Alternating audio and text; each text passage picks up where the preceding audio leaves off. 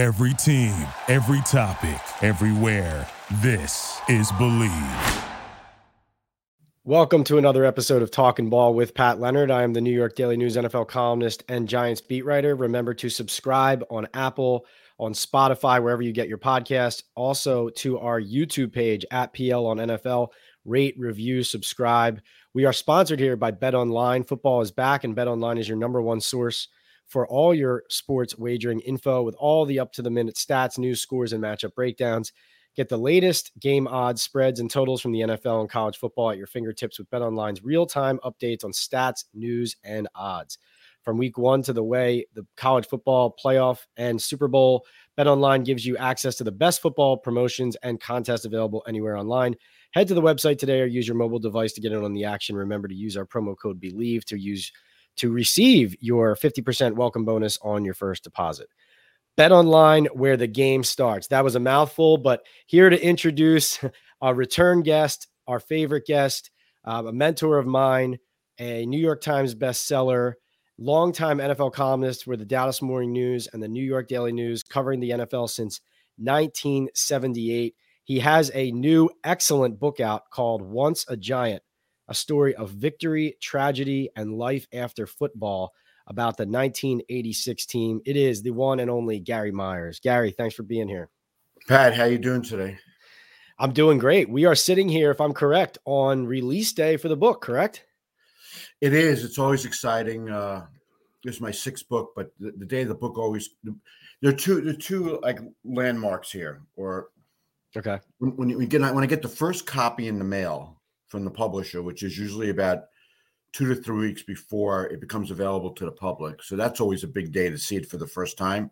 And then publication day is always huge, because now you know that in addition to the people who pre-ordered it, who will be likely receiving it, today or tomorrow, that anybody can go to a bookstore and purchase it if they want. So that's always really pretty cool.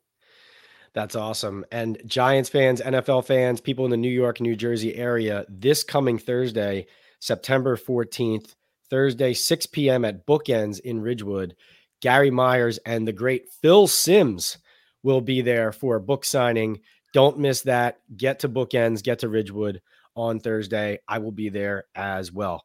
Gary, we're going to get deep into the book today, but first I have to ask you, what the heck is going on with New York football? We are only 2 days into the New York season, and everything has completely combusted and exploded. How do you explain this?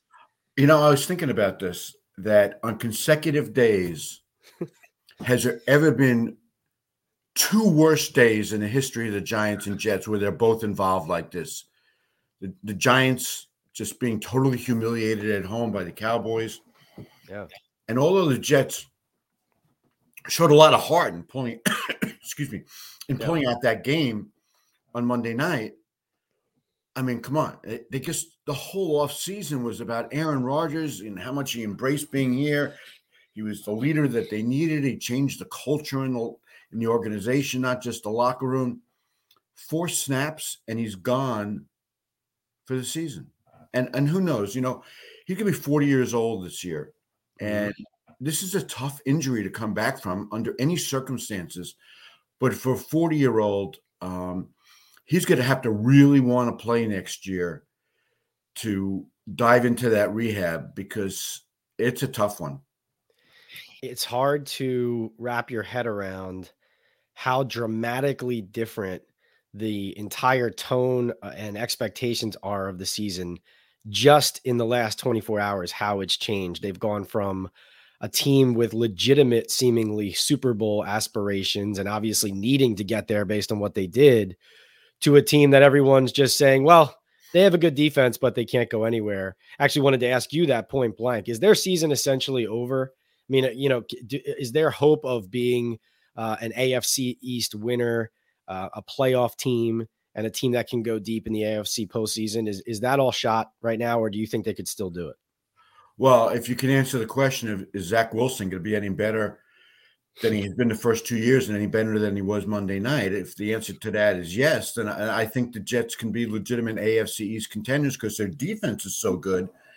And Breece Hall is just dynamic. I mean, he's a great running back and so impressed 10 months or 11 months after ACL surgery to run the way he did Monday night is just really, really impressive. But what I saw from Zach Wilson was the same in this game, was the same thing I saw from the first 2 years. He takes the snap and he runs backwards. Yeah. Which makes no sense. He just doesn't think. That's what I would do. Yeah, really. That's actually not a bad idea with 300-pounders running after you. But I guess he just doesn't seem like he processes fast enough. I don't know what the issue is, but he seems very slow to pull the trigger, and he doesn't have the confidence in his decision making to go to the right spot. So instead of doing that, he just runs around and makes believe he's back in 7th grade in the schoolyard on lunch recess. Nathaniel Hackett is such a crucial part of whatever the Jets can accomplish this year. We know that he knows how to coach Aaron Rodgers. Mm-hmm. We also know that he had no idea how to coach Russell Wilson.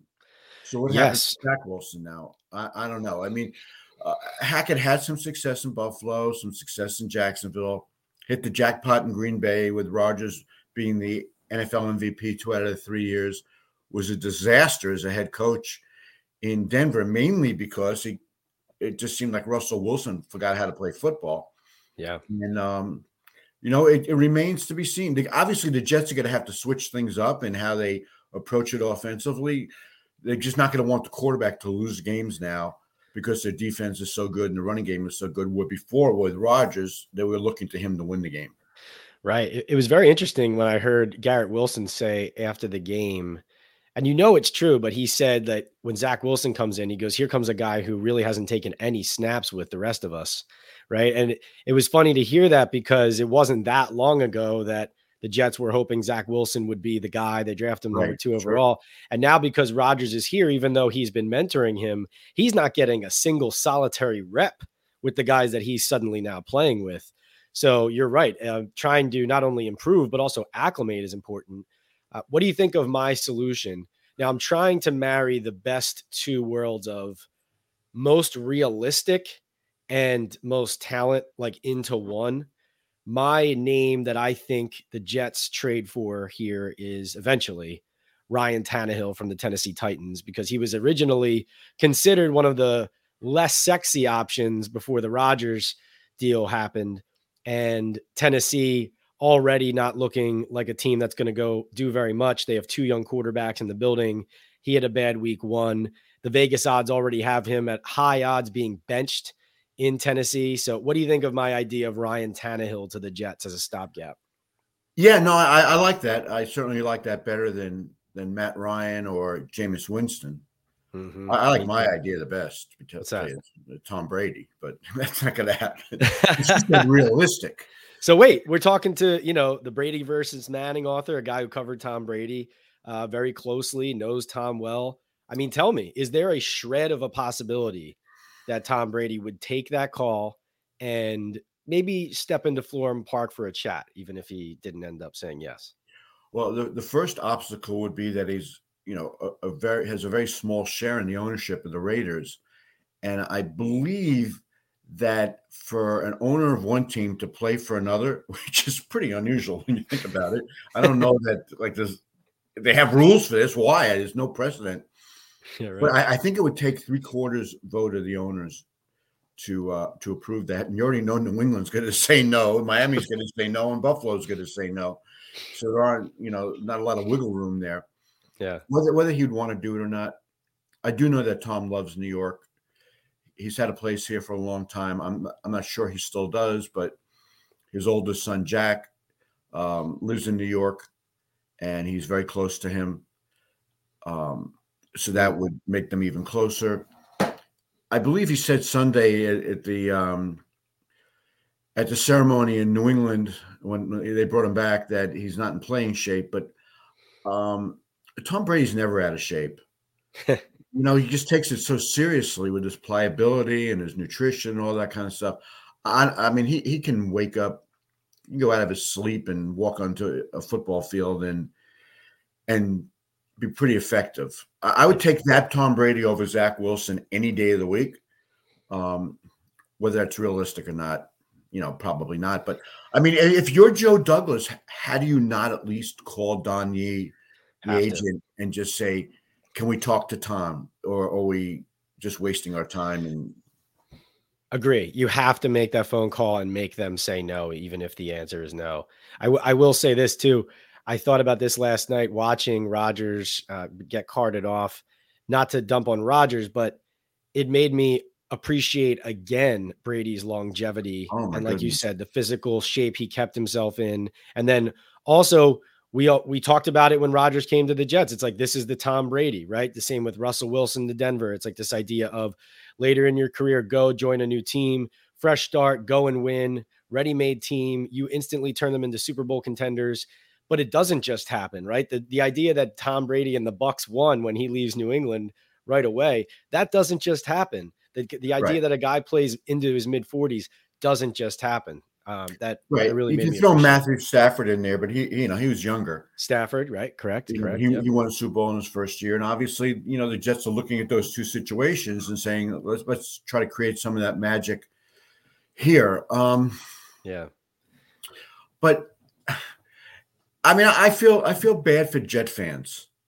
I really do, because what a tortured group they've been, for 5 decades already, and they're the talk of the league. Unlike with Brett Favre, who didn't want to be here, Rodgers went into darkness. You're talking about, your sponsor, the betting app or whatever. What would the odds be that Aaron Rodgers, after nearly 20 years in the league, goes into darkness and comes out saying, I want to play for the Jets? I mean, I could have made a fortune on that one. So he really embraced being in New York. He loved it here. I feel bad for him. I don't know him real well, but I feel bad for him. I really feel bad for the Jet fans. I was at the game Monday night, and the fans didn't really get back into it until the fourth quarter, when it became realistic that I had a chance to win. And then the stadium was really loud down the stretch, and then went nuts on that punt return. But I think everybody there was in a state of shock. And, whether or not Robert Saleh can now, get his team focused. Okay, we're back to Zach, but he's better because he's been mentored by Rodgers for the last 4 months, and he's going to be a different player. Whether he can sell that to them, I don't know. I think they're going to need some tangible evidence. Even the touchdown pass they threw to Garrett Wilson was not a great throw. It was a great catch. It wasn't a great throw. He threw it too far. I don't know if you'd say it inside or outside, but the DB, had a really good chance to knock that ball down. And, Wilson's got such great hands, and he's obviously pretty strong. He just ripped it out of there and tapped it up in the air and then caught it. But even that wasn't a great throw. They're going to have to try to to win running the ball and playing great defense. Yeah, and as you said, I feel bad for the Jet fans too, especially I heard preseason that, the ticket prices for the Jets were just skyrocketing, going crazy through the roof. And so now you have all these people who bought tickets to see Aaron Rodgers, and, it would be the equivalent of, buying a ticket to see Lionel Messi right now, and he just takes the night off for load management. Right. And so, that's tough break for the Jet fans. And then, of course, before we get into the book, have to mention and talk about the other New York football team, our Giants, who are still looking for their first point after a 40-0 thrashing by the Dallas Cowboys in week 1. Gary, you saw the game, you were there. Is this fixable? Is this type of a disaster, what you saw go wrong in this game? Is this fixable? I just didn't see any passion out of this team, or emotion. Once things started to go wrong, it's like they stopped playing in the middle of the second quarter, which is inexcusable. Now, I know with a game that goes finishes up 40-0, it's hard to point to one play and say it changed things. But stick with me here. Yeah. Third and 2 on the 8-yard line on the opening series. They've run the ball all the way down the field. Probably half of Jones's runs were supposed to be throws, and there was nobody open, so he took off, and he's such a great athlete. But he and Barkley got him all the way down the field. Yep. And then if you're 3rd and 2, the Giants are in 4-down territory, that Dable wants to come out of that with a touchdown and a false start on Andrew Thomas. So it moves him back 5 yards, and the rookie center dribbles the ball back to Jones on the shotgun snap, and he's got a fall on it, and then they get the field goal blocked and return for a touchdown. So instead of probably being up 7-0, considering the way they had got down there, you'd think that they would have finished off that drive. So instead of being up 7-0, now they're down 6-0 because Dallas misses the extra point. And then the Barkley, the Dallas gets a field goal, and then I think the Barkley bobble and getting hit by Diggs in the interception or whatever. That shouldn't have been called an interception. That should have been a fumble. Agree. But in any event, now they're down 16-0, and looking at the clock to see what time they can go home. I was just really, really shocked at the lack of effort. Now, to answer your question about whether this is a major concern, you can go and say, well, it's 1 of 17, which is definitely true. But it's just a manner in which they lost. And you're just wondering, what is this team all about? And we'll find out on Sunday in Arizona, because if they don't win that game, then you have to say, what games are they going to win this year? No doubt. Because then, 4 days later, they got to play in San Francisco. I always looked at the schedule, Pat. If they can come out of the first 4 2-2, that would be good. Yep. They beat Arizona and Seattle and lose to the Cowboys and, possibly beat the Cowboys. I thought they had a good shot to beat them. And then the game in San Francisco on a short week is going to be really tough, even though they're staying out there to minimize the travel. But I think we find out a lot about what we'll see the rest of the season based on how they play Sunday. An Arizona team that is just trying to position itself to have the first pick in the draft and then decide between Caleb Williams and Kyler Murray. Yeah, no, well said. They start 0-3 if they lose this game, right? They're not beating the Niners on Thursday Night Football. Right. So, yeah, then you're talking about a whole nother potential list of problems coming down the pike. I'm glad you mentioned the bad look of how the team responded on the field, because I think even though Brian Dable took exception to the suggestion that effort might have been an issue in that game, I think it very much was at points, especially even – you could see the defense actually played well in the first half and hard. And then in the second half, it just seemed like their shoulders were down. Wasn't as much resistance at the goal line, right? Listen, I know that it's kind of been talked about a little bit since Sunday, but I hate what training camp is about now. All they want to do is get through with their players being healthy, which obviously is a huge goal. Yeah. But these teams are not ready to play the season with so little hitting in training camp. Nobody plays in the preseason games, but Daniel Jones played one series. Barkley didn't play at all, and then he gets crushed by Diggs, his first major hit of the season, and he coughs up the ball. Listen, I had one coach say to me the other day, it can't be easy, hard, meaning you can't go easy all during training camp and then go hard for the first time the season opener. And it really looked. Now, the Cowboys did the same thing. Dak didn't play in the preseason, but, the Cowboys got a couple of early breaks, and they just played hard the whole way. Maybe if the Giants jumped out on top like they should have, maybe the tables would have been reversed. Who knows? But I just don't like the approach. When I first started covering this, back in the 1800s, that was a joke, Pat. I said the 1800s. I thought you said the 1980s for a second, because we're thinking 1986. I didn't bat an eye. Yeah. 2 days, every day in pads. Yeah. During the season, practice in pads at least twice a week. Yeah. Now you're afraid that the team captain is going to call the Players Association if the coach makes them put the pads on in training camp. And I think what you really see is the offensive line is not ready, because that has to be the most cohesive unit on any team. Mm-hmm. And not being out there, for any extended period of time in these practice games, as much as everybody hates them, I do think that these teams are just they're not hitting the ground running. And a lot of them look in the first week of the of regular season like it's the fourth week of the preseason. And it won't be till next week that they're like in football shape, having used to being hit. So, I mean, I understand what the Players Association is doing, the league is doing. They're trying to keep the game safe and all that. But I think it's to the detriment of a lot of these teams that just aren't ready.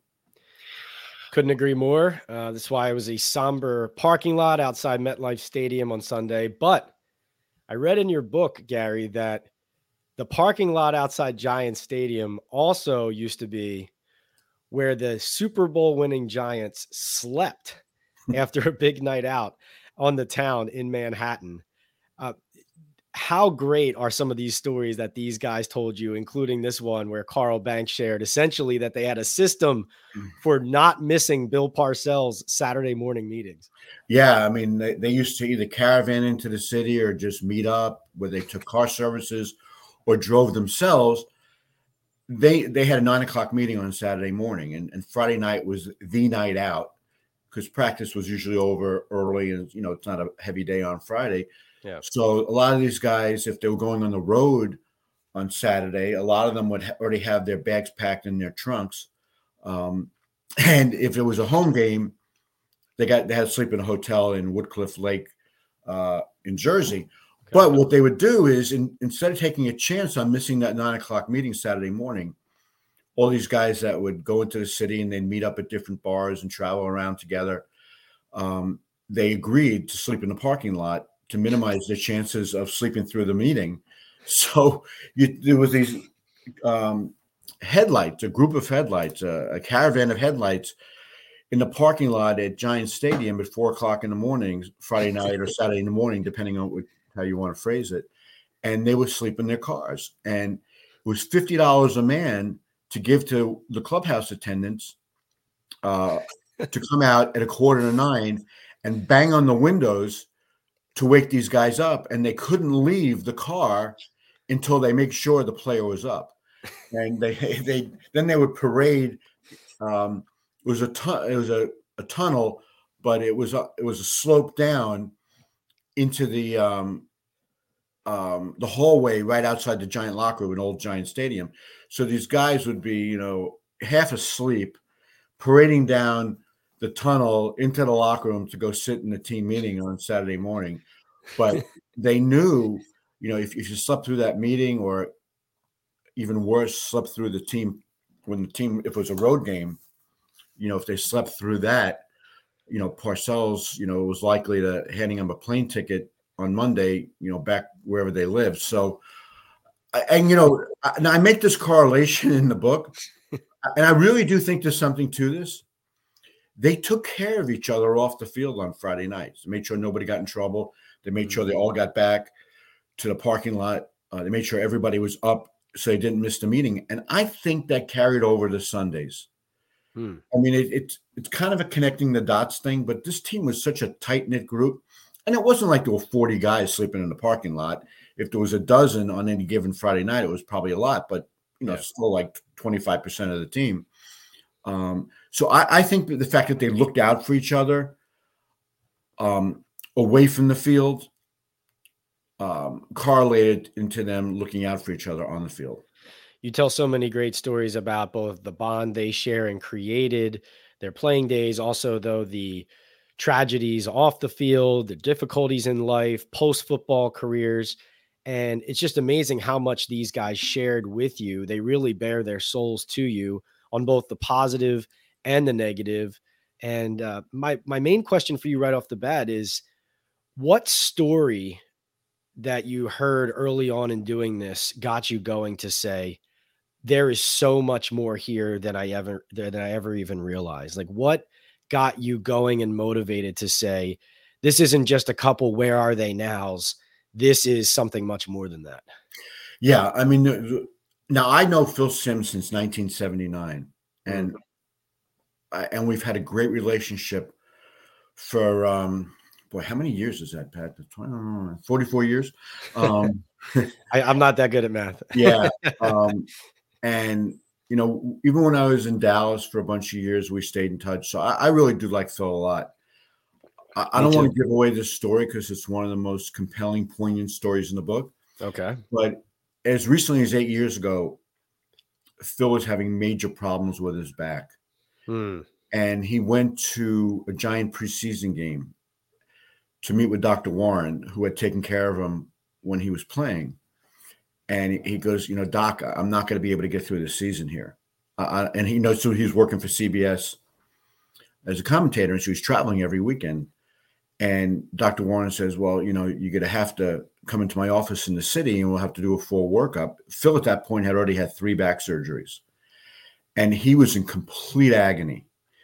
And so he just went to the preseason game just to meet with Dr. Warren, who ran a couple of, can you touch your toes kind of tests. Yeah. Just to see the degree of pain he was in. And then he said, Phil, you're going to have to come in the office. And Phil goes, I guess I don't have the time. I'm traveling every weekend. I can't get into the city. And where I'm going to leave this story off is that Phil left that preseason game before it even started, because he really just went to meet with the doc, and went home. And what he did to try to deaden the pain is get to blow people away. He wasn't trying to hurt himself, so I want to make sure people know that. Okay. But he did something that was potentially, pretty dangerous, and it didn't help anyhow. And then he finally found somebody in Denver through his son Chris, who was kind of like a muscle activation guy. And Phil spent about 4 days in Denver on his way home from San Diego the following weekend, and he said the guy saved his life. Because when he walked out of the stadium after meeting with Dr. Warren, he said, blank me, is this the way my life is going to be? Oh. And he was beside himself. And, thank goodness that he found somebody that could help him, because the surgeries didn't. They probably made it worse. And I know there's a lot of media people who have great relationships with Phil. Yeah. Because he's just that kind of guy. But I guarantee you that nobody knows the story that I told you about 65% of. And the only reason I want to hold that one back is because I feel like there's some stories in this book that is so unique and so special, and have a happy ending, because Phil is good today. But I do want people to read it. And I feel like if I give away the whole thing, that'll take away from the reading experience, as well as the fact that I want people to be tempted now and buy the book, obviously. But I just have like tons of stories like that in the book and so this is my way of answering your question. Yeah. After Phil opened up to me like that, and Phil has always been great telling me stories, but then go, don't write that. That's just, he's even that way as a player. He is a great storyteller. He's amazing. But when he told me this story and was answering my questions, and he knew the entire conversation was on the record and really gave me a lot of detail, that's when I walked out of his house that day. I go, wow, if I got this story about Phil Simms, who's a fairly private guy, that really showed how life after football has impacted him, then I can't believe I had no idea what I was going to run into with these other players. But I just felt like if that story existed with Phil, that everybody's got a story. And the thing that I think really helped, and if anybody who's watching this is, a prospective journalist or a football writer or whatever you want to do, where relationships are so important, I felt like almost every player that I interviewed for the book that I already had a relationship with. So I went in with a built-in trust, and they were just so forthcoming. I don't remember anybody telling me anything that they said, I don't want you to write that. And there's so much in there that is so personal about these guys that I when I went through my notes as I was writing, I'm going, wow, this is really powerful. And I'm so happy these guys trusted me and then didn't think twice about it. I mean, Pat, on some of this stuff, truthfully, I expected a phone call the next day from, whoever saying, I know this is a great story and you asked me really good questions about it, but, I don't want my kids reading this, or I don't really feel people need to know this. I didn't get any of those phone calls. So That's why I think this book is. I mean, it's easy for me to say, but I mean, I think it's a really good book, and especially because it's about a team that Giant fans who have been Giant fans just have romanticized about, and they just love this team. And the younger generation has heard about this team. They all have heard about, Parcells and Belichick and Lawrence and Sims and Banks and Bavaro and Harry Carson and McConkey and all that stuff. They'll learn so much about these guys by reading this book. Well, I think you hit it right off the top too about them taking care of each other. The idea, and we excerpted this or talked about this in the Daily News a few months ago, but the fact that Bill Parcells reveals that he has given $4 million to 20 different players. I think you mentioned in the book that he helped Bobby Johnson buy his Super Bowl ring back for $30,000. I think it was. Hearing that, the coach taking care of the players and then the players taking care of each other, you get into, not to give too much away, but Harry Carson truly being the captain of this team for life. Mm-hmm.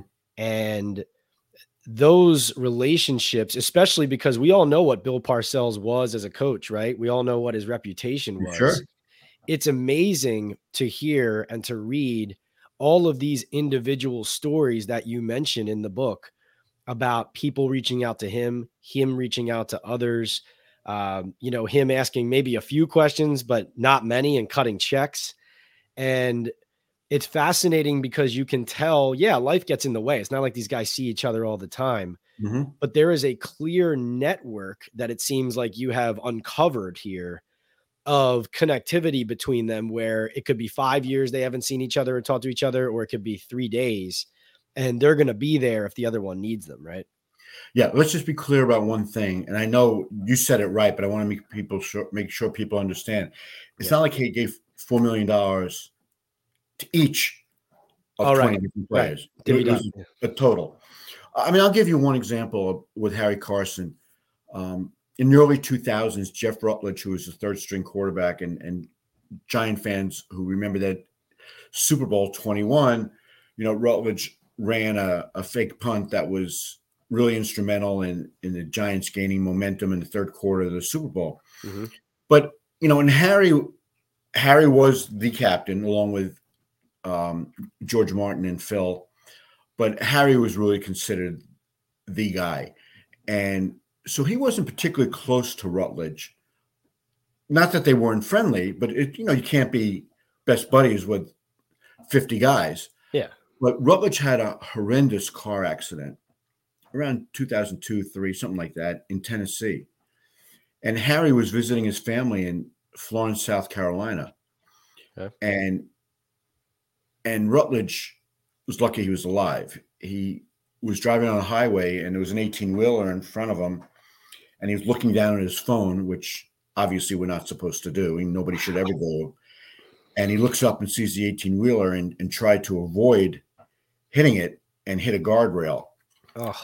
And he broke every bone in his face, which is unimaginable. Oh, my goodness. Anyway, for however long he was in the hospital, Harry then found out that Rutledge was back at his home in Nashville.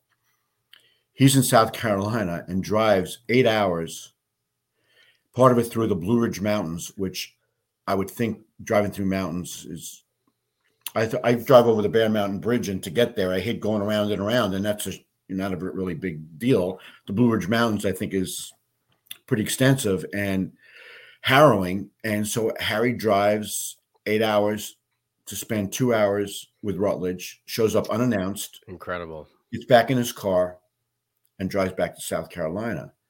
And he said, I just had to make sure he was okay. And I talked to Rutledge. Yeah, I talked to Rutledge about it, and he said, that's just the kind of guy Harry is. And that is true. And these text chains are incredible. There's a bunch of them, usually like 10 or 12 players on them. Some of them overlap with the 1990 team. That guys like Everson Walls is on one of them because he's really friendly with Pepper Johnson and some of the and Carl Banks. So he's on one. Okay. And then there's one that, is just the 86 team. And truly, when there's a problem, They either get on that text chain or call Harry or they call Parcells. And, I wrote a lot about Mark Bavaro having problems with long-term COVID, and nobody knew about it. And so when I got home from spending, 2 or 3 hours in his house in Massachusetts, I called Sims, I called Harry, I called Parcells, and I called Carl Banks. And I said, do you guys know what's going on with Bavaro? And Mark is such a private guy. Now, he's a great talker now. He didn't say a word when he played, but he had kept this to himself because he was really, really struggling. I mean, it was terrible. And so I said to those guys, I think Mark would really appreciate hearing from you guys. He's kind of been off the grid here a little bit, and I don't know if you've noticed that, but he's not going to call anybody for help. But I know he'd like to hear from you, and they all did. And that was a really jarring excerpt in the New York Post. Go read it if you didn't check it out already. It will show you the types of depths that Gary goes to in this book. I mean, yeah, like you said, he had COVID, long COVID, contemplating suicide, these types of severe, stories of life and death. Frankly, it's a human story is what you tell here about a team that everybody knows so well. And, just really powerful. And one thing I also stuck out to me is it sounds like, Gary, seems to me, you have uncovered the thing that Bill Belichick will talk about, which is the 1986 Giants, because Bill Belichick is quoted in this book. Yeah. He never talks to people. He doesn't do this kind of thing. It's funny because Bill and I hadn't talked for a long time. I don't think he was happy with some of the things I was writing about Spygate in 2007. Can't imagine why. Yeah. Yeah. So we went, about 15 years without talking to each other. And, he'd answer my questions at press conferences, but never with any depth or, he really wouldn't even acknowledge that I had driven up from New York to his press conferences or whatever. But I sat next to him at a Hall of Fame meeting in 2020, just by chance that we sat next to each other. And I just decided that either it's going to be a really long day sitting next to a guy for 8 hours and not talking to him, or I was going to try to break the ice and see where we were at. And he'd just been eliminated by Tennessee in what turned out to be Brady's last game in the 2020 playoffs. And this was only 2 or 3 days later after his season had ended. And so, I got up, I shook his hand. I said, "It's really nice to see you." And we had a great time for 8 hours. I mean, I saw the other side of Belichick that people told me always existed, but I never saw for myself. Wow. We would kind of tell him stories, and he was asking me questions about the Hall of Fame process and things of that nature. So then we became email pals.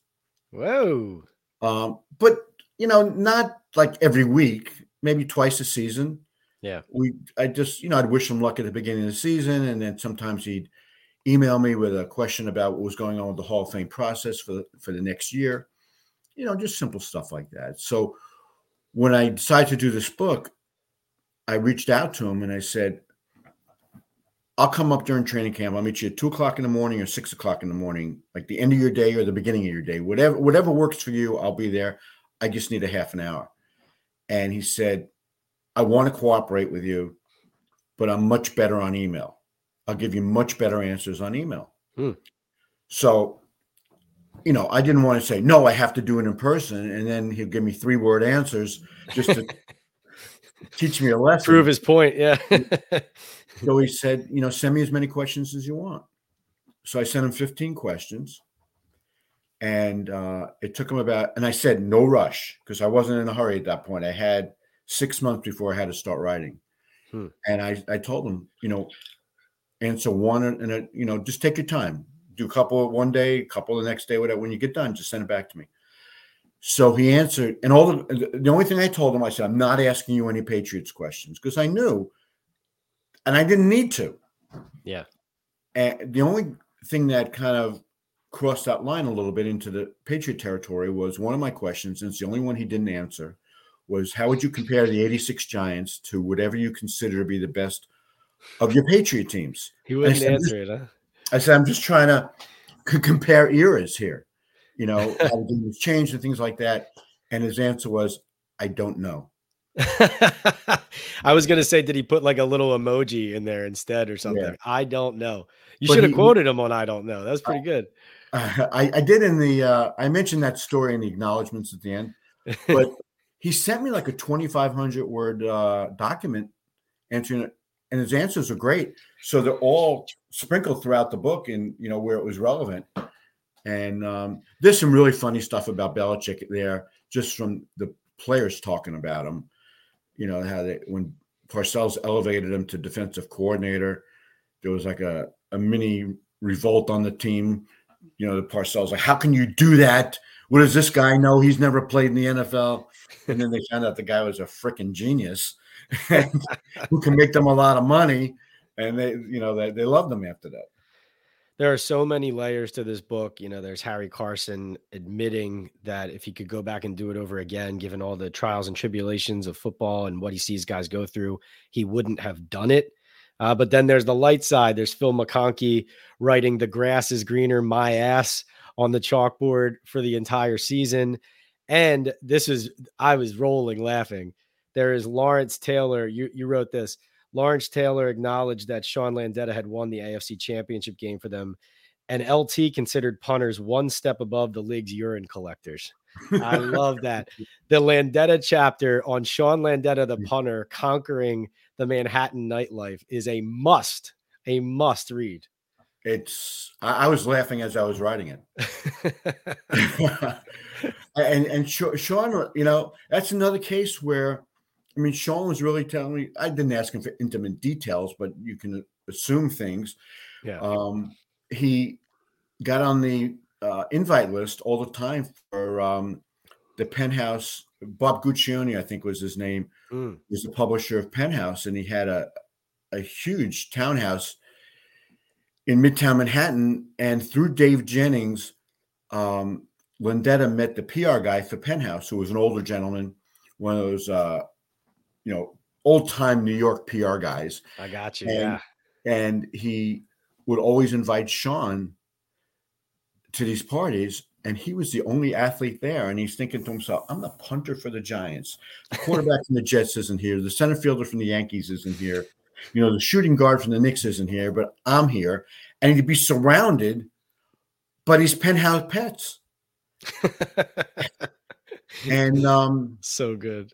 And his funniest line in there was, and he was trying to downplay it. I was 25 years old. I was a single guy. I didn't drink. I don't do drugs. So I like to date women. Big deal. Why is everybody making a big deal about it? I said, well, I guess it was, some of the women you went out with. He goes, yeah, a lot of them have Miss in front of their names as their title. And I go, huh? He goes, like Miss New Jersey, Miss America, Miss this, Miss July. And his teammates commenting on, how is this guy? He's walking around with this little belly and he's getting all this dinner. It's so good. So good. You can see the bond. You can see it all. This really is an amazing book that once you start, you are not going to put down. Gary, I could talk about it all day. I know you have more to do. This is, of course, the big release day, but don't forget, everybody, September 14th, Thursday, 6 p.m., Bookends in Ridgewood. Phil Simms, Gary Myers, Once a Giant, a story of victory, tragedy, and life after football. Remember, we are sponsored by Bet Online. We're also sponsored by Estate 98 Coffee. It's an Essencia cafe from El Salvador. It takes you 3 seconds to make. I drink it all the time when I'm doing Talking Ball. Gary, really happy for you with this book. I think it is a home run, and I think every Giants fan and NFL fan is going to love it. And thank you so much for sharing your time with us today. It's my pleasure. Anytime, Pat. Thank you for listening to Believe. You can show support to your host by subscribing to the show and giving us a 5-star rating on your preferred platform. Check us out at Believe.com and search for BLEAV on YouTube.